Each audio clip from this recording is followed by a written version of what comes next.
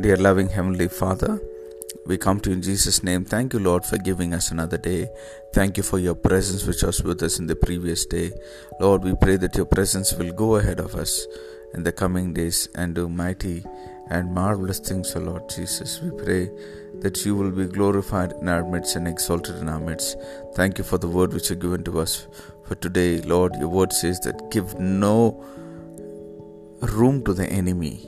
Yes, Lord, we pray that we'll shut all the doors to the enemy, Lord, that you will have your way, Lord Jesus. We pray that you will have full access over our lives. We want to shut all access to the enemy, Lord Jesus.